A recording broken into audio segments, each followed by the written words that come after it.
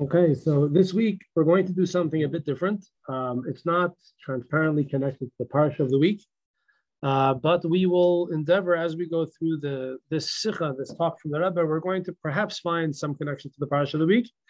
And the reason we're learning this sikha now is because we're coming up in about 2 weeks is going to be the Rebbe's 120th birthday, and this sikha the Rebbe spoke on the 12th of Tammuz, which was the birthday of his Rebbe, previous Rebbe.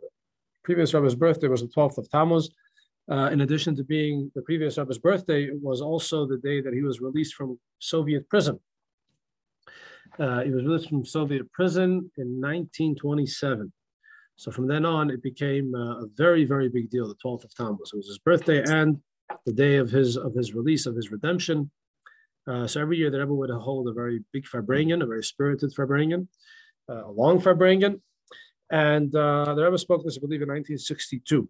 So as we're coming closer to the Rebbe's birthday, and a special milestone birthday, the 120th birthday, so it's appropriate and it behooves us to learn something very special. The Rebbe spoke by one of these birthday Farbrengens for the previous Rebbe, and that is, what is a chassid? What is a chassid? Can you define a chassid? What comes to your mind when you hear the word chassid? All right, Amit says someone that's devoted. That's something. Aren't other Jews devoted too? Someone that follows the mitzvot. All right, okay, so Clara says, Mordechai says someone who follows the mitzvot, but the truth is there are many Jews that follow the mitzvot, and many of them that don't consider themselves chassidim or aren't considered chassidim at all. Marvin goes a step further and he says someone who makes the mitzvahs enjoyable. Yeah, I think that's why Marvin likes chassidus, because he likes to enjoy life and he wants the mitzvahs to be enjoyable, right? Huh? Okay, so Monica says it's someone who follows the teachings of chassidus. What does that mean? So Amit says someone who goes above and beyond what's expected of, right? You say it's a brisker, huh? You see, you know all the different cultures in Judaism here. How are you, Chaim? And good. How are you? Good evening. We're dealing with a very important question here. What is a chassid? Chaim, would you like to chime in? What is a chassid?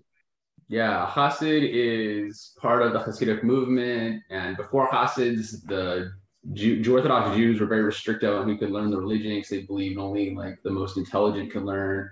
And the chassids came, believed that anyone could learn. And so it's not relatively that old. That's what a chassid is. All right. So Chaim is using a lot of history.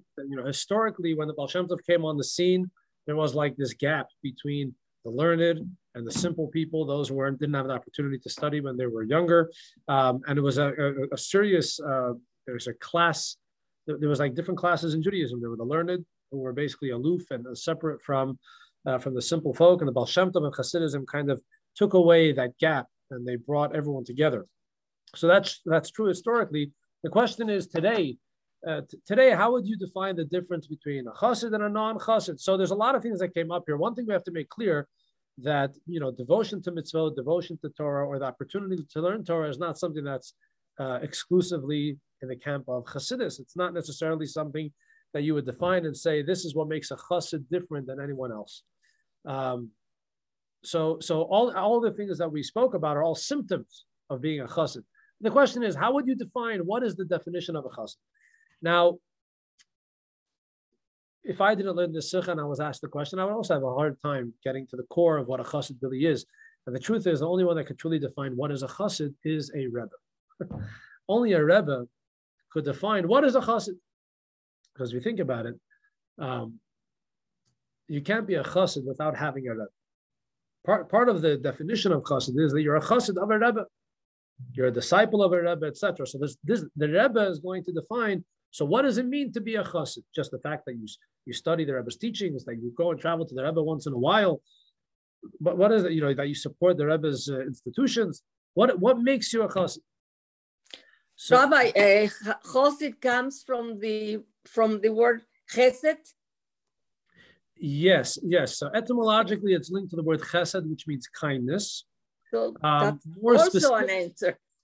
Right, but the truth of the matter is, kindness can be found There's in many many camps of people, yeah, Judaism. but I think it's a combination, Rabbi. I don't think you can define it in a sentence. You cannot encapsulate it. I mean, that's my opinion. Fine. You know what? Give me about 50 minutes of your time. Maybe I'll change your opinion. We'll see. We'll see. On the contrary, but again, so what we're trying to say is that the definition of a chassid. See, no one mentioned here the definition of a chassid is someone who wears a black hat, because a lot of people wear black hats. In fact, they don't even have to be Jewish to wear a black hat. Say someone has a beard. A lot of Jews have beards, and a lot of non-Jews have beards. So can't really. A chassid, yes, does have a beard. A chassid, yes, has a certain way of dressing, etc. But that's not the definition of a chassid. As all of you, no one even brought up that option. So what could be there beyond learning the teachings and going in the ways of the ways that the Rebbe directs us, and what could be more than being dedicated to the mitzvot and enjoying the mitzvot, having a certain zest and zeal for mitzvot? What could be beyond that? So in 1962, in this Farbrengen, the Rebbe said a story. He said a story that happened years earlier, during the times of the fifth Lubavitcher Rebbe.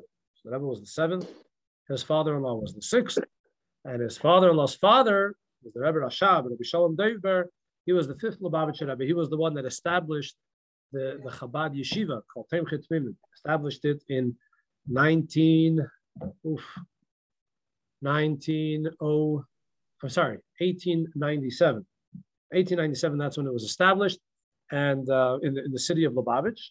And so all the Chabad yeshivas today, they're all a direct continuation from that yeshiva all the way back then. Okay, so done with the history, and now let's go to a Farbrengen. Let's go to page number 3 on the top here. At a gathering in the month of Tammuz here in America, so the Rebbe speaking though. The Rebbe speaking in the month of the 12th of Tammuz. It's 1962, and the Rebbe says that at a gathering at a Farbrengen in the month of Tammuz in America, the previous Rebbe, whose redemption we are celebrating today, told a story about a gathering held by his father, the Rebbe Rashab. Good evening, Judy. Welcome. We're just starting. We're on the top of page 3. Okay. A chassid asked the Rebbe Rashab, what is a chassid? The question that we started off this class with. The Rebbe answered, a chassid is a lamplighter, a person that walks through the streets to light the city's lampposts. So when the Rebbe said he's a lamplighter, it wasn't some cliche thing. It was actually a real job that existed in those days. All right, in those days, there was no electric grid, at least for sure not in Lubavitch, in that little town. I don't know if today they even have an electric grid. Probably by today they do have, but especially the town. So like this town is still there. The graveside, the graves of the Rebbes that were buried in Lubavitch is definitely there. It had to be refurbished, etc. The original, place, and then the homes that housed the Chabad yeshivas didn't exist. They rebuilt something. Now they have they have a museum and a hotel. It's a whole thing over there. It's an attraction, actually. It's an interesting attraction in the city of Lubavitch, but it's not. There's a few peasants living there, and a few chickens and cows. Huh? You can go. No, it's very interesting. I mean, you can go pray. No, it's in Russia. It's in Russia. It's not in the Ukraine. It's near the border, but it's not. It's in Russia.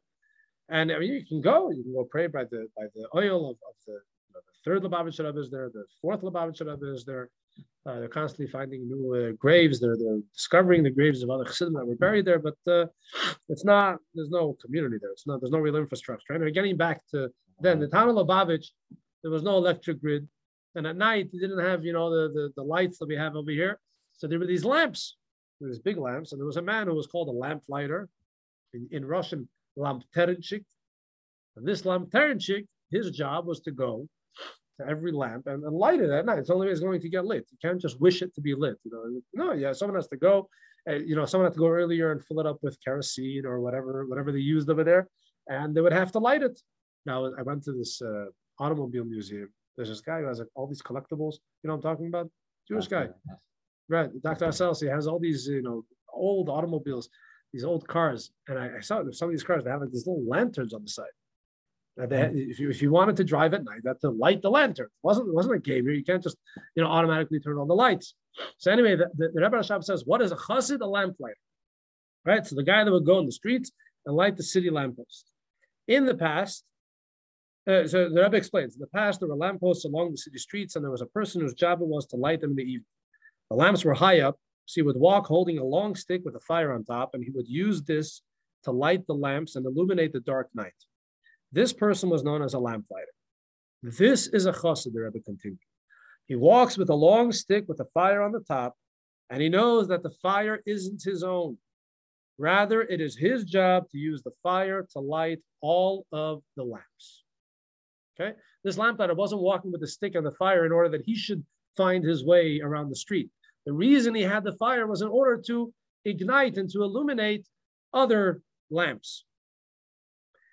The chassid asked, so again, this is a conversation here. A chassid asked the Rebbe, what is a chassid? The Rebbe answered, a lamplighter. So the chassid asked, what if the lamp is in a desolate desert?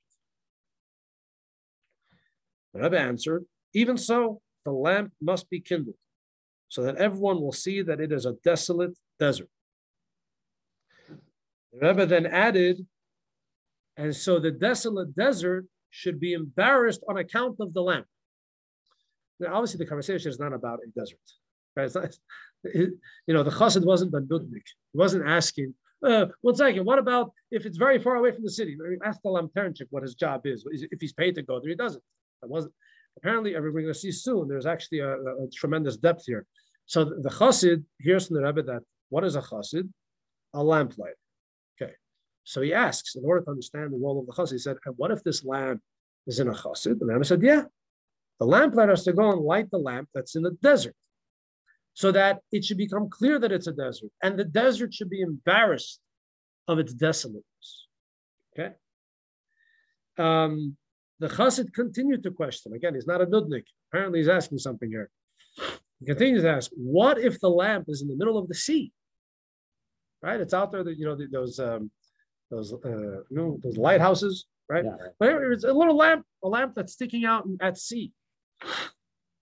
The Rebbe answered, listen to this. He must take off his clothes, jump in the water, and light the lamp. He didn't say he has to go and get himself a motorboat and drive out there.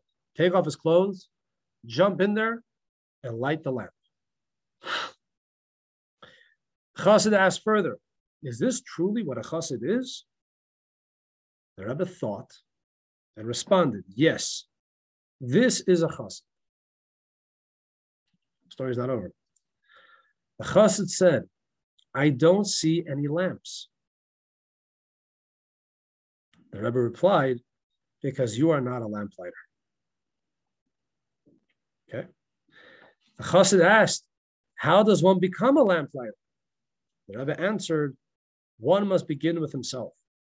He must break out of his coarse nature and wash himself off.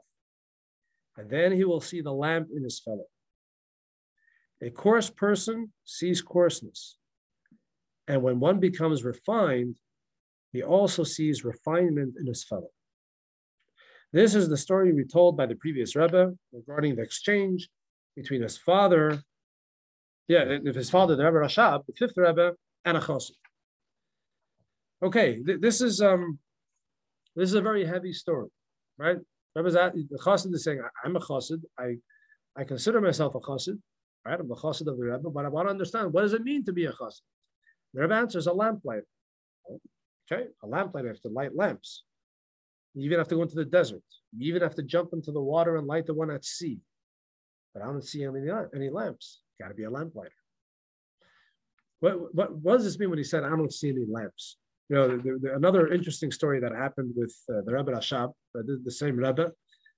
There was once a venerable chassid who came to him. Someone who learned a lot of chassidus. He was extremely wealthy. He was a diamond merchant.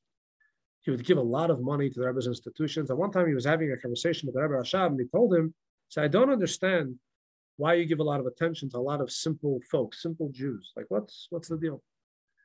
Anyway, so the Rebbe said, you're a diamond merchant, right? Do you have any diamonds with you? He says, sure, I'm always on a business trip, always looking to cut a deal. He says, bring me some of the diamonds. I'd like to see them.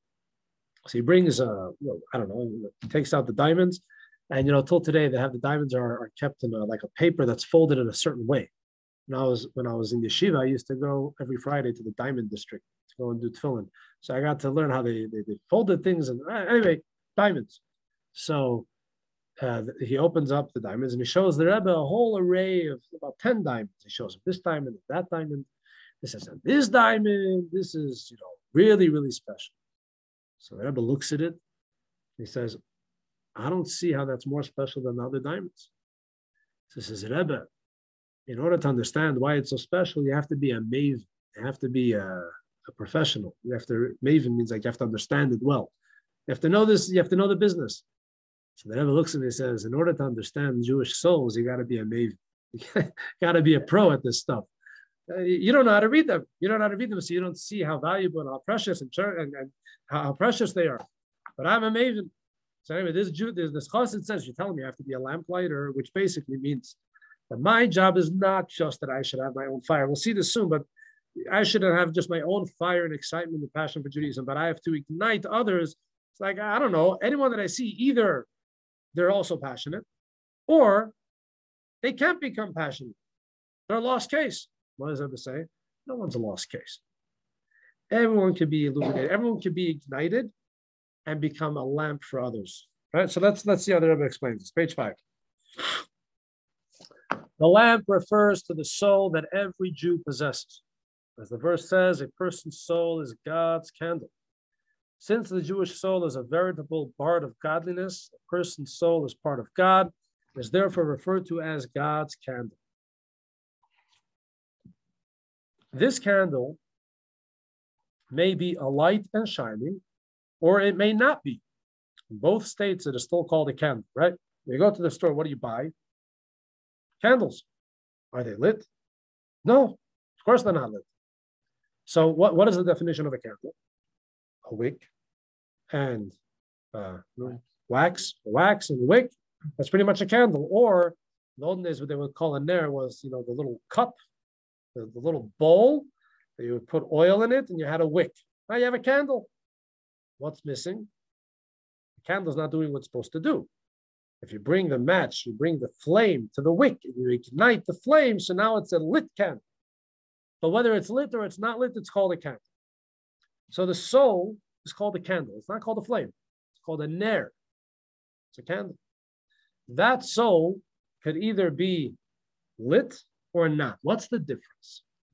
See, the candle is a candle whether it has the flame on it or not. Once it has the flame on it, what happens? It starts to benefit others. Who benefits from being lit? The candle is the candle either way. When it's lit, now it's able to bring light to others. It's able to illuminate its surroundings. This candle may be a light and shining, or it may not be. In both states, it is still called a candle. The difference is that a candle that is a light and shining is fulfilling the purpose of its existence, to share light with others.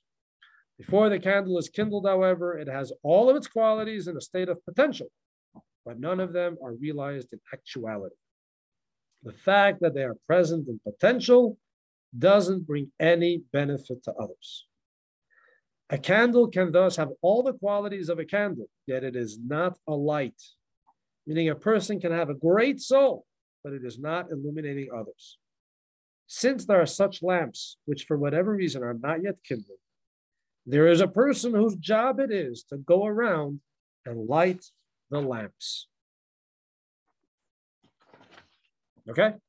So we've got plenty of lamps walking around, and many of them are dark. What does it mean they're dark? It's not that they're not lamps. They are lamps. As Rebbe will say, this is the definition of a chassid. A person may think, it is enough for me to take care of myself, fulfilling all of my personal responsibilities and observance of the 248 positive mitzvot and 365 negative mitzvot. This person is told, however, that he must search for a lamp that isn't a light and kindle it. This is true even though at first glance it is impossible for him to think about himself and correct his own problems while he is busy thinking about his fellow. The apparent result is that a person must forego his own benefit for the sake of his fellow. Here's where things get a little bit dicey. So what are you telling me? You're saying it's not enough for me to have my own Torah study down pat, and for me to have my own mitzvahs figured out. I need to go and illuminate others. I have to go and take care of others. I see that there's a Jew that doesn't yet have a passion for Judaism. I see that there's a Jew that's not yet learning Torah. I have to go and I mean, this stuff takes time. It's not just the click of a button. You think you're just going to write something on social media and people are going to get excited. To go and find the Jew and to excite them about Torah and about mitzvahs takes time and energy that could have been spent on nurturing my own Judaism, nurturing my own spirituality.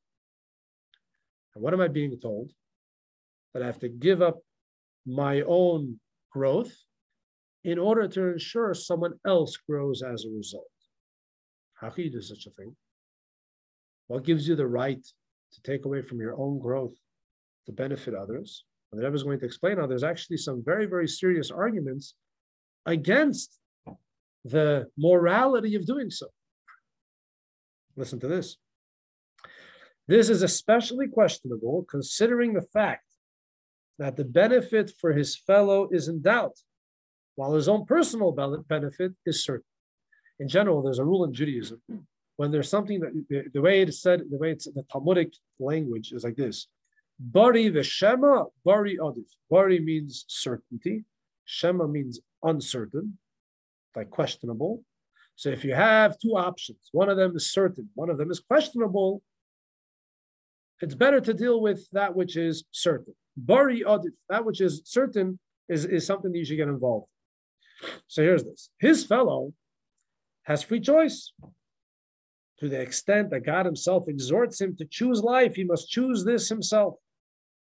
God indeed helps, but the choice is in his own hands. When a fellow Jew comes to attempt to kindle his soul, success is only doubtful.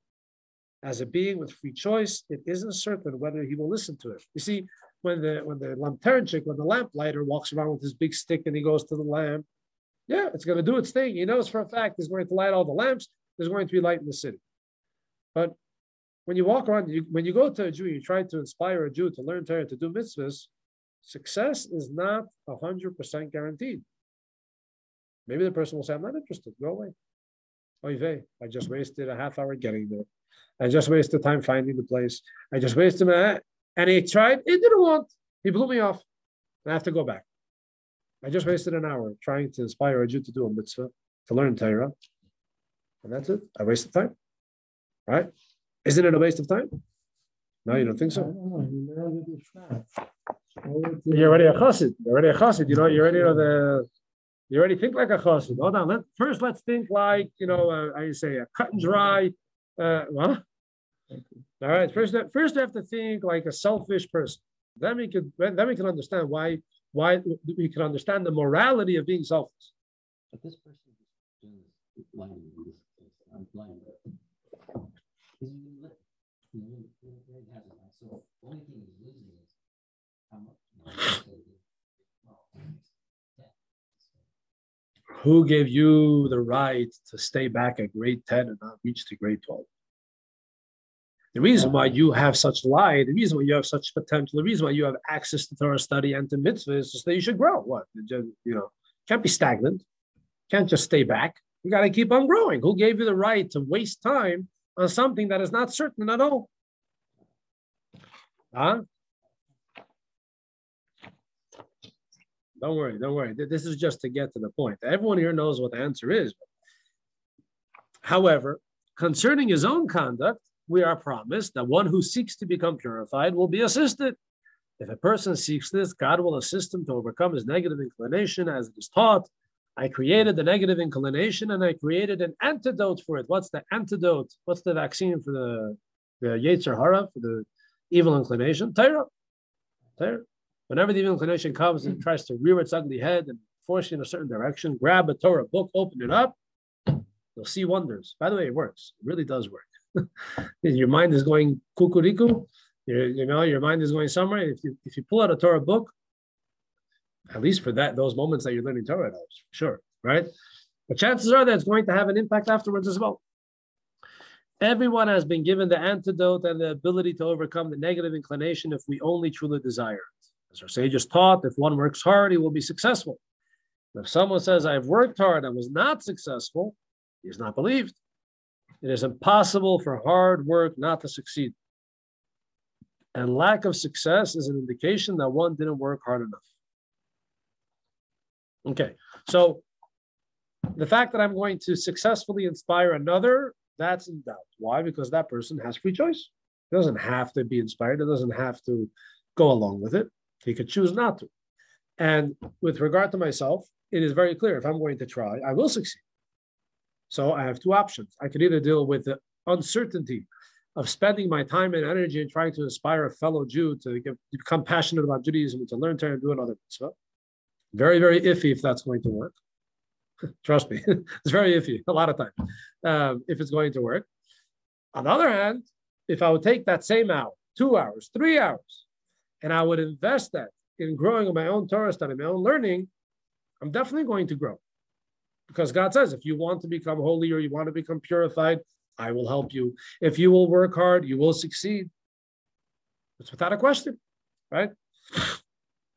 Firstly, therefore, it would seem incorrect to seek out and kindle one's fellows' lamps while one can occupy himself with his own divine service, because a person is responsible primarily over himself and should first decorate yourself and then decorate others.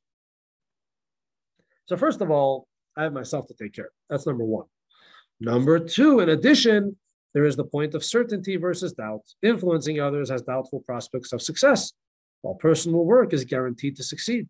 What justification is there, then, to give up one's own benefit with the consideration that perhaps he will be able to benefit his fellow? This is a very, very serious moral question. It's a very serious halachic question. And by the way, don't think that the entire Jewish world is on board with the answer that's being provided here. Till today, you will find thousands of Jews who will say, I don't understand how you can take off 2-3 weeks from yeshiva to go to some godforsaken who knows what, the boondocks, to seek out a few Yiddelach, a few Jews, and maybe you'll convince them to put on tefillin, put up a mezuzah, sell them a Jewish book. I think it's crazy. It's like, what is that supposed to mean?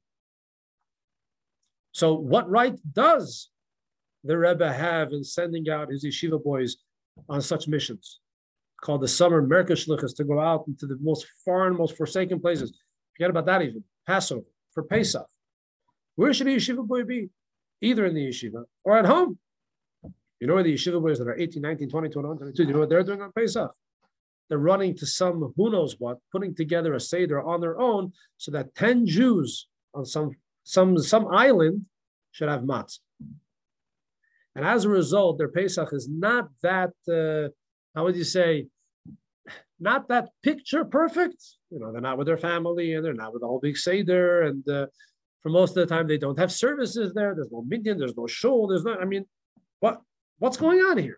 What are we doing? We're taking guys that they have a home to be, they have a yeshiva they could be, and they could be growing in their appreciation for Torah and mitzvahs and for the Seder and for the experience of Exodus and all of that. And what do we do? We're sending them off to who knows what, right?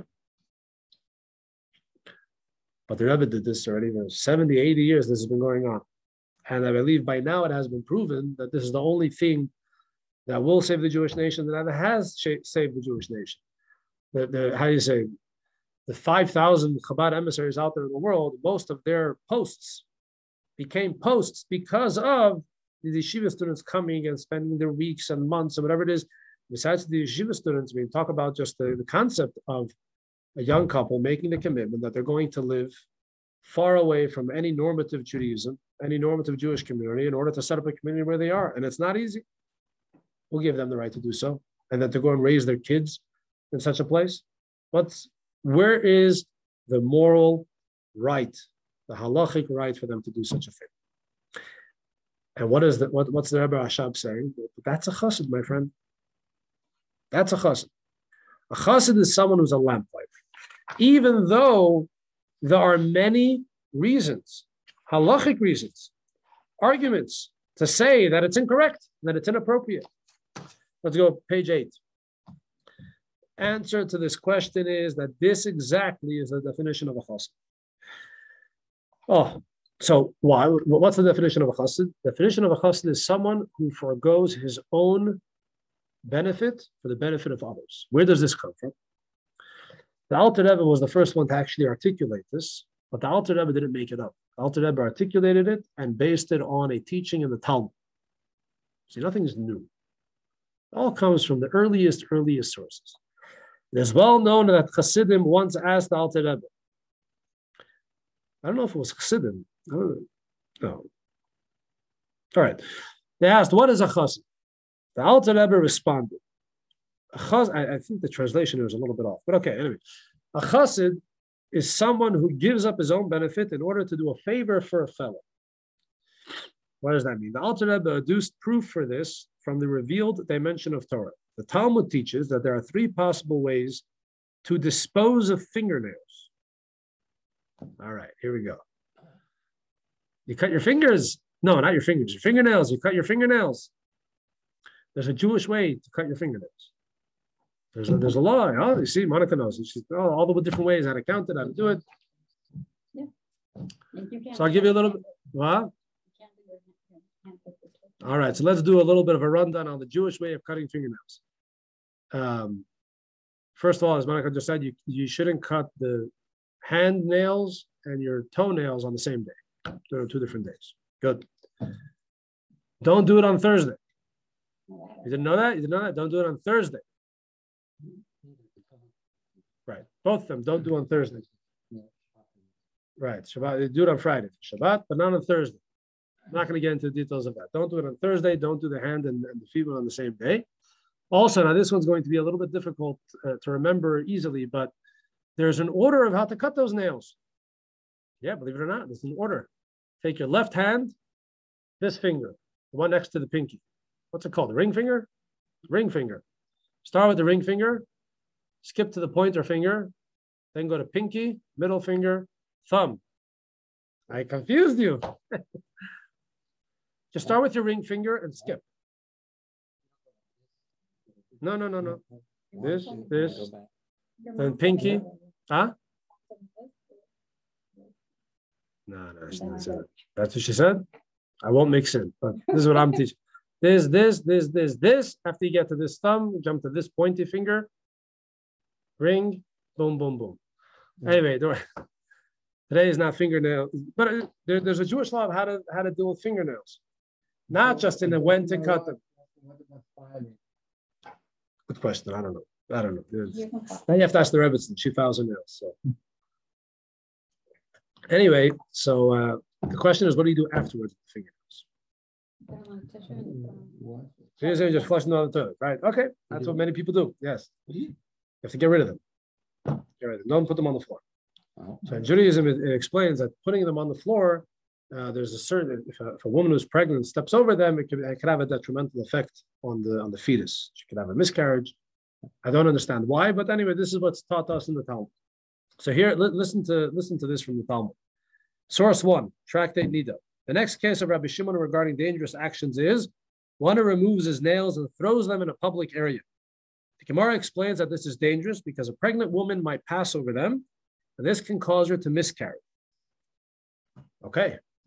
The sages taught 3 matters were stated with regard to removing nails. One who burns them is pious, calls a chassid. That's the word in the Talmud, a chassid.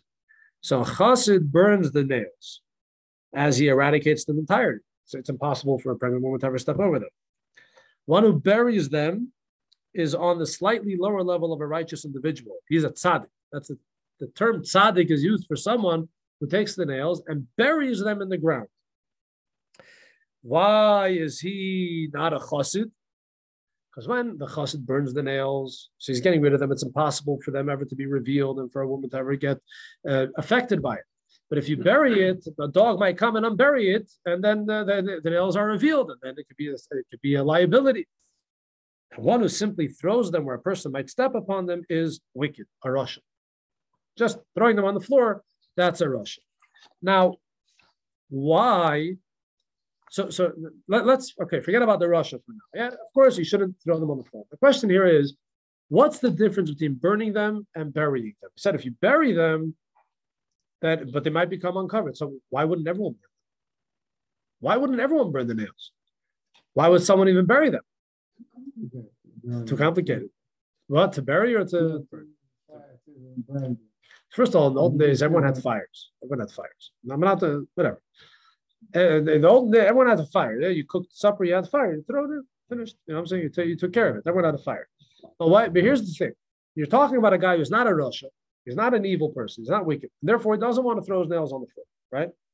He doesn't want someone to be affected by it. Doesn't want the woman to miscarry. Why wouldn't he burn them? Why is he burying them? Let's say both options are equally easy to do. Why would he choose to bury instead of burning? Page 9. Page 9. Taisvis Harash, one who burns them is pious. The Aruch explains that it is considered an act of piety because burning fingernails or any other part of a person's body negatively affects him. We're talking here on a spiritual level. Burning a part of yourself, taking a part of that was part of your body and burning it negatively affects you. And it also has a very foul smell when being burnt. Therefore, one who burns them is called a chassid. Why is he burning them? For the benefit of others. But it's the benefit of others to the detriment of himself. He's endangering himself and he's opening himself up to a terrible stench, terrible smell, but he's doing it in order to benefit others. Fine. So the Alter Rebbe said, so what's the definition of a chassid? The Talmud says what the definition of a chassid is. The definition of a chassid is someone who is willing to benefit others even at his own personal detriment. All right, now we can comport this definition to our story of the lamplighter, right? The lamplighter has to go out and ignite other lamps. A chassid has to go out and inspire others to learn Torah and do mitzvahs. But do you know for sure that you'll be successful? Do you realize that all that time that's spent on others is time that you don't have for yourself? Who gave you the moral right to do so? The answer is, well, that's what a chassid is. In other words, it's not that we're going to logically explain to you, no. Go and invest the time. You'll see there will be benefits. You'll see that there are going to be tremendous fruits. You'll see that you're going to be successful. Never didn't say that yet. That's not the argument. The argument is not your time won't be wasted. The argument is it might be wasted. Do it anyway. That's a chassid. A chassid jumps out of the yeshiva. A chassid jumps out of the community and goes to who knows where in order to inspire others to learn Torah and do mitzvahs, not because they have a guarantee that they will be successful. He does because that's what's expected. He or she. It's not just a male thing. It's a female thing too. So this is a very important point to make here. Success is not guaranteed. Success with yourself is always guaranteed. When you work on yourself and you want to be better and you work hard enough, you'll definitely succeed. With others, there's no guarantee at all. Proof to that, they're their own people, right? They have their own free will. They're individuals. God could help, but if they don't want it, that's it. We're done. Heavy stuff here, huh? In other words, they're ever saying, I'm not guaranteeing your success, but that's what a chassid is. True, it might be to your detriment. You might lose out. You probably will lose out. That's what being a card-carrying chassid means. That's the definition of a chassid. Not the beard, not the hat. It's all good. It's all important. Not the mitzvahs, not enjoying the mitzvahs. It's making the conscious decision that I'm willing to set myself aside, my own benefit aside, and to focus on others. Let's continue. Page 9. The reason a person who leaves fingernails lying around is called wicked is because if a pregnant woman steps on them, she may have a miscarriage, God forbid. The person that buries the fingernails is not wicked because he has covered them. But this is still not absolutely perfect, and he is therefore termed righteous, not a chassid, because it is still possible for them to become uncovered. Only if the fingernails are burned is there no room for concern that they may later become revealed. There is, however, a disadvantage to burning fingernails. Burning fingernails or any other part of the human body is harmful to the person. Here, the downside to burning the nails is personal harm. while the downside to not burning them and merely burying is harm to someone else, a pregnant woman. In addition, it is only a possible danger that the buried nails might become uncovered. Nevertheless, a chassid burns them. This is why he is defined as a chassid, because he acts stringently and burns them even though this causes damage to him. In other words, he is willing to give up his own good for the sake of his fellow, even in a situation of mere doubt.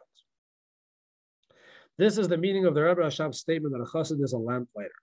He goes out and attempts to kindle his fellow's lamp, even though it is certain that his fellow will allow himself, it isn't. Even though it isn't certain that his fellow will allow himself to be kindled.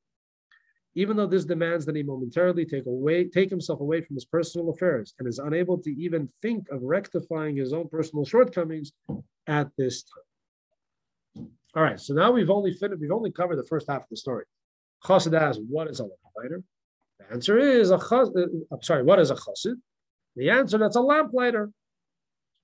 All right, you have to go and light the lamps, spend time and energy. And the difference between souls and lamps is lamps get lit, souls could resist. Fact of life. They could resist, and therefore the lamplighter will for sure be successful in his mission every night of lighting the lamps in the shtetl. The chassid is going on and trying to ignite souls, but maybe not. No one knows. There's no way to guarantee success. And this is the definition of a chassid. You're willing to give up of yourself in order to benefit others, even doubtfully. So now, what's the rest of the story? Even if it's in the desert, even if it's in the sea, in the ocean, what was that part of the story? So page 11. There's another question to ask you. The general rule is that Torah addresses the majority, meaning Torah's commandments correspond with the state and circumstances of the majority of the Jewish people. In our case, when approached regarding their Jewish observance, most Jews respond positively. Yeah, I mean, it's do the numbers game, most of them will respond. This raises the question regarding the minority that doesn't. Must we function as lamplighters for them too? Let's say you have someone who is very, very far away from Yiddishkeit, far away from Judaism, and they really are very resistant to all of these advances. They're resistant to all of these, to the chassid coming, the lamplighter coming and trying to light their souls. Within this minority, there are two types. Poverty. A person can only be poor in knowledge, the lowest extreme, and wealth, a person can only be wealthy in knowledge, the highest extreme. Remember, says we're going to talk here about two opposite sides of the spectrum. You have all the middle ground, the regular average Jew. The regular average Jew responds positively to chassidus, responds positively to the light that a chassid has to bring. But then you have those that are on the poverty spectrum and those that are on the wealth spectrum. We'll talk about what do these two mean. This is the meaning of the questions regarding lamps that are in the desolate desert or at sea. These two locations represents the two extremes of poverty and wealth. And the question is whether in such circumstances the lamplighter is still obligated to kindle these lamps. What's the desolate desert? What's the poverty of the desolate desert? Page 12. A desert is an untraveled and uninhabited place, meaning no member of the human race, even the coarsest person, is capable of living and sustaining himself in the desolate desert. From this, we can ascertain the personal state of the person who is in a desolate desert in the spiritual sense. This is a person who has no qualities, he is poor in knowledge, in the extreme, possessing no wisdom or Torah, no positive character traits or conduct. This guy is on the lowest of the low. We're talking here on the like the dregs of the barrel, like really on the lowest end. The question arises, when a lamp soul is located in the desert, and one meets this person and speaks to him once, twice, and a number of times, and sees that it is a mere creation, devoid of any qualities, and isn't interested in listening, does the obligation to light the lamp remain in effect? Do you still have to waste your time on this guy? This guy, The answer is that even when the lamp is in a desolate desert, one is obligated to go and kindle it. As the Alter Rebbe quotes in Tanya, even regarding a mere creation, we are commanded to love creations and draw them close to Torah. The order is not to first draw them close to Torah and only then to love them. Rather, we must first draw them close with strong bonds of love, and eventually this will lead to drawing them close to Torah. But your initial thing is, I located a lamp, I found a Jew, I love this Jew. I want to bring this person close to Torah. Why do I want to bring this person? Why do you love him? Because he's close? No, he's not close yet. He or she is not close, and they're not interested, and they told me they're not interested. They're still on my list. I still need to get to them. I still need to reach them. I'm not going to take them off my list. But they said, take me off the list. Too bad. You might not be on the mailing list, but you're on my list. So that's the desert. So when the Chassid asked the Rebbe, okay, I get it. You got to be a lamplighter, right? You got to go around. Yes, you're going to have to spend your time going to all the lamps and igniting them. But those are lamps that are within my vicinity. But let's say you're talking about a lamp that's all the way in the desert, a lamp that is really, really tough to get. And it's going to take a lot of effort. I might even endanger myself. Right? Going out to the desert is pretty dangerous. So hanging around such a guy, I'm opening myself up to a lot of possibilities here. Rebbe says, yeah, that's the definition. You got to go out to the desert. You got to go to this person and try again and again and again in order to light them up. Now we're going to speak about, so here we can understand, we intuitively appreciate that there's such a concept that there could be a lamp in the desert and it's not lit. There could be a lamp, any lamp that's even within close proximity to Torah and mitzvahs could also be unlit, but especially a lamp that's in the desert, for sure it's not lit. What about a lamp that's in the ocean? What's the definition of ocean? Torah. Torah is compared to water. There's a certain place where there's no shortage of water. That's the ocean. You could have a Jew that is immersed in Torah study all day and all night, full of Torah. What's the problem? His Torah is dead. His Torah is dark. It doesn't have that fire, that passion, that divinity, that godliness. It doesn't permeate that Torah. It doesn't animate that Torah. What do you do then? By the way, such a person might be harder to reach than the guy in the desert. The guy in the desert, when you come and you bring the lamp to them, they see how deserty they are. They see how desolate they are. So the chance of them gravitating to the light and accepting it and absorbing it and becoming a lamp is very high, actually.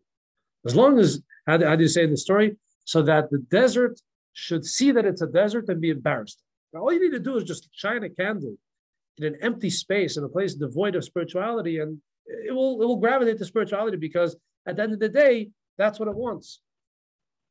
But how are you going to approach a guy who is immersed in Torah study 24/7? He also got Torah. Wait, you're not coming to him with Torah.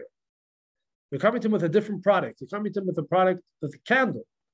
You're bringing in the product of godliness, divinity, the ability for that person to have a relationship with God, a passionate relationship with God. What do you do then? He's in the ocean. The meaning of sea is man's divine service. In man's divine service is in accordance with the teaching. Water means Torah. The sea is filled with water, meaning that the person is studying Torah in such a way that the Torah study doesn't just remain on the shelf, but fills all of his being. His entire being becomes saturated with Torah. This is the greatest level of wealth possible. However, it is possible for a person to be filled with Torah and yet devoid of fear of heaven. Such a person is filled with Torah, but this is a dark Torah devoid of light. Question is, how is it possible to kindle the lamp at sea, that it should become a treasure of fear of heaven, considering that all of this person's Torah didn't help him? In other words, it's not a question, am I obligated to light it up? The question is, how can I light it up?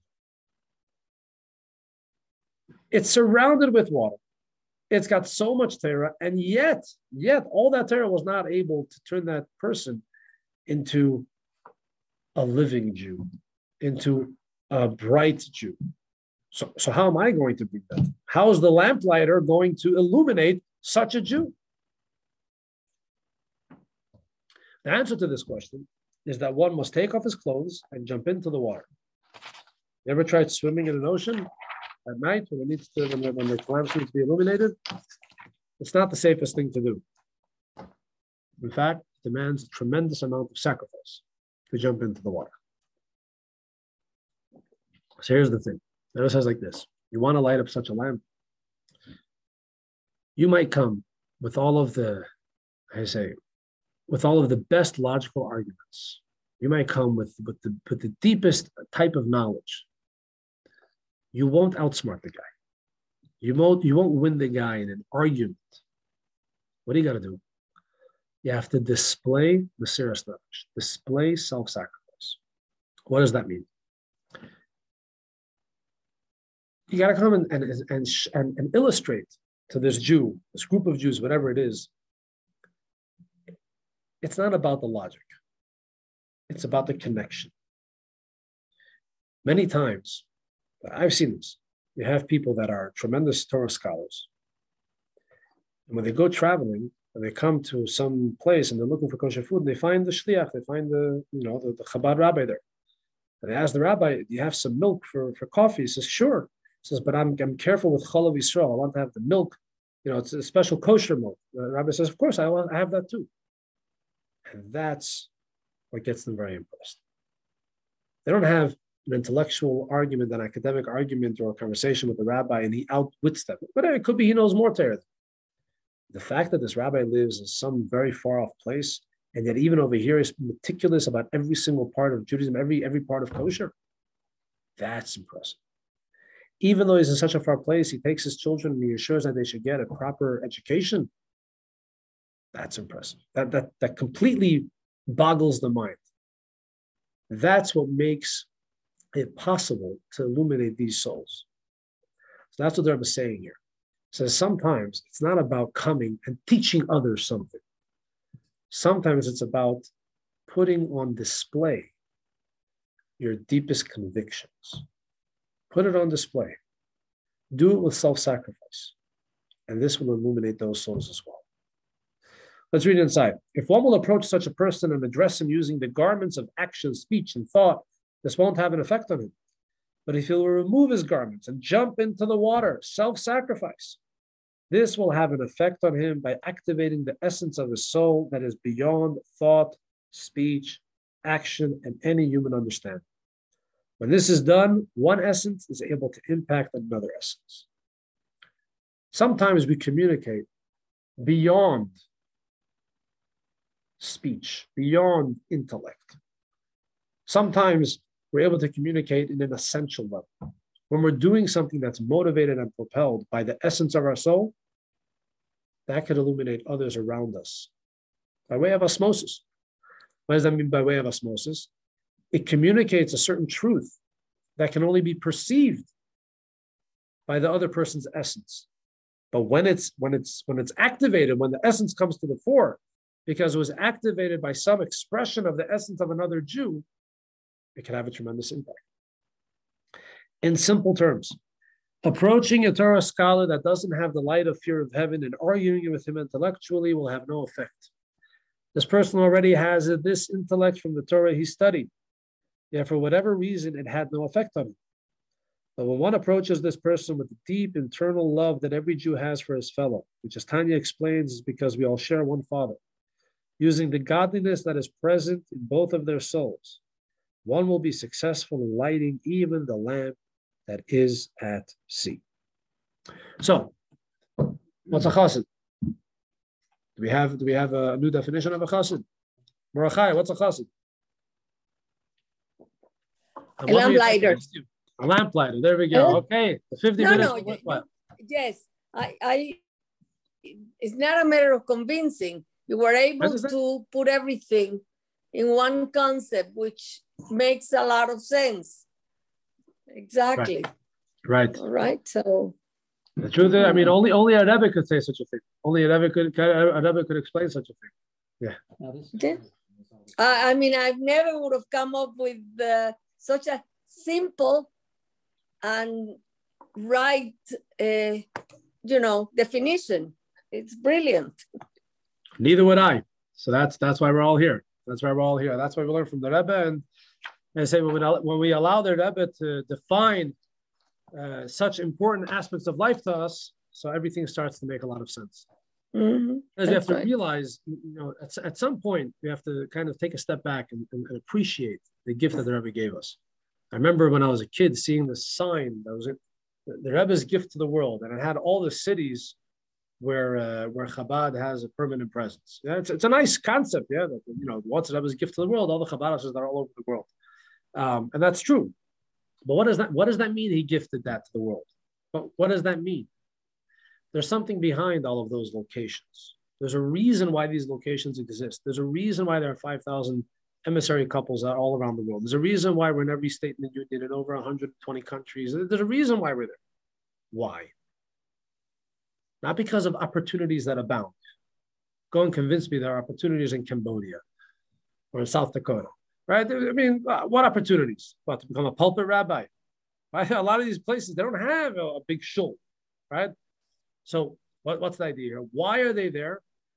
Because the Rebbe, Chabad, of all the Rebbes, and especially our Rebbe, gifted us with this definition of a chassid. Yes, this is what it means to be a Hasidic Jew. To be willing to forego your own benefit in order to benefit others. You want to be a chassid? Got to get out there. You got to make it your job, make it your mission to light all the other lamps. Yes? Right, so this person has education, knows Torah, educated that doesn't have a light of fear of heaven. And I explain people who are Hasid, or who have the fear of heaven, but not the light, not the light of it. In terms of what we're talking about now. Light. It should be. No. The question is, do they have the brightness of that fear of heaven? What did you say earlier? You said, what's a chassid? Someone who makes learning Torah doing mitzvahs enjoyable, right? Spicy. What is that? What does that mean? What does that mean? The spice, the excitement, the passion. This is a unique thing. There could be a person that's very particular about mitzvot, but it's very either rote, mechanical, or depressing. It could be very depressing. Even such a Jew has to have access to the light of Torah. The other thing is that it's actually easier to get. I don't know if it's the concept that it's easier, but it seems to be more of a direct, simpler calculation of how to get such a person. When it comes to the person who already has Torah, say, what do you have to provide for me? What do you have to give me? What am I missing? And the answer is, I don't have to go and convince such a person they're missing something. But what the lamplighter needs to ensure is that the lamplighter is projecting the self-sacrifice that they are capable of. That's what it's in the love. And the love, the selfless love for another. And that activates things that are beyond reason, beyond understanding, beyond the normative, the normal way of communication. And you have to be willing to do that. It's hard work. It's like taking off your clothing and jumping into the ocean to reach there. But you have to be willing to do so. That's the definition of a chassid. All righty. So I guess as a gift to the Rebbe for the 11th of Nisan, 120 years, we should become chassidim, become lamplighters. See, it turns out that to be a chassid, you don't have to have a beard. You don't have to have a black hat. You just have to be a lamplighter. All righty. Thank you all for joining us. I look forward to seeing you next week, Sunday.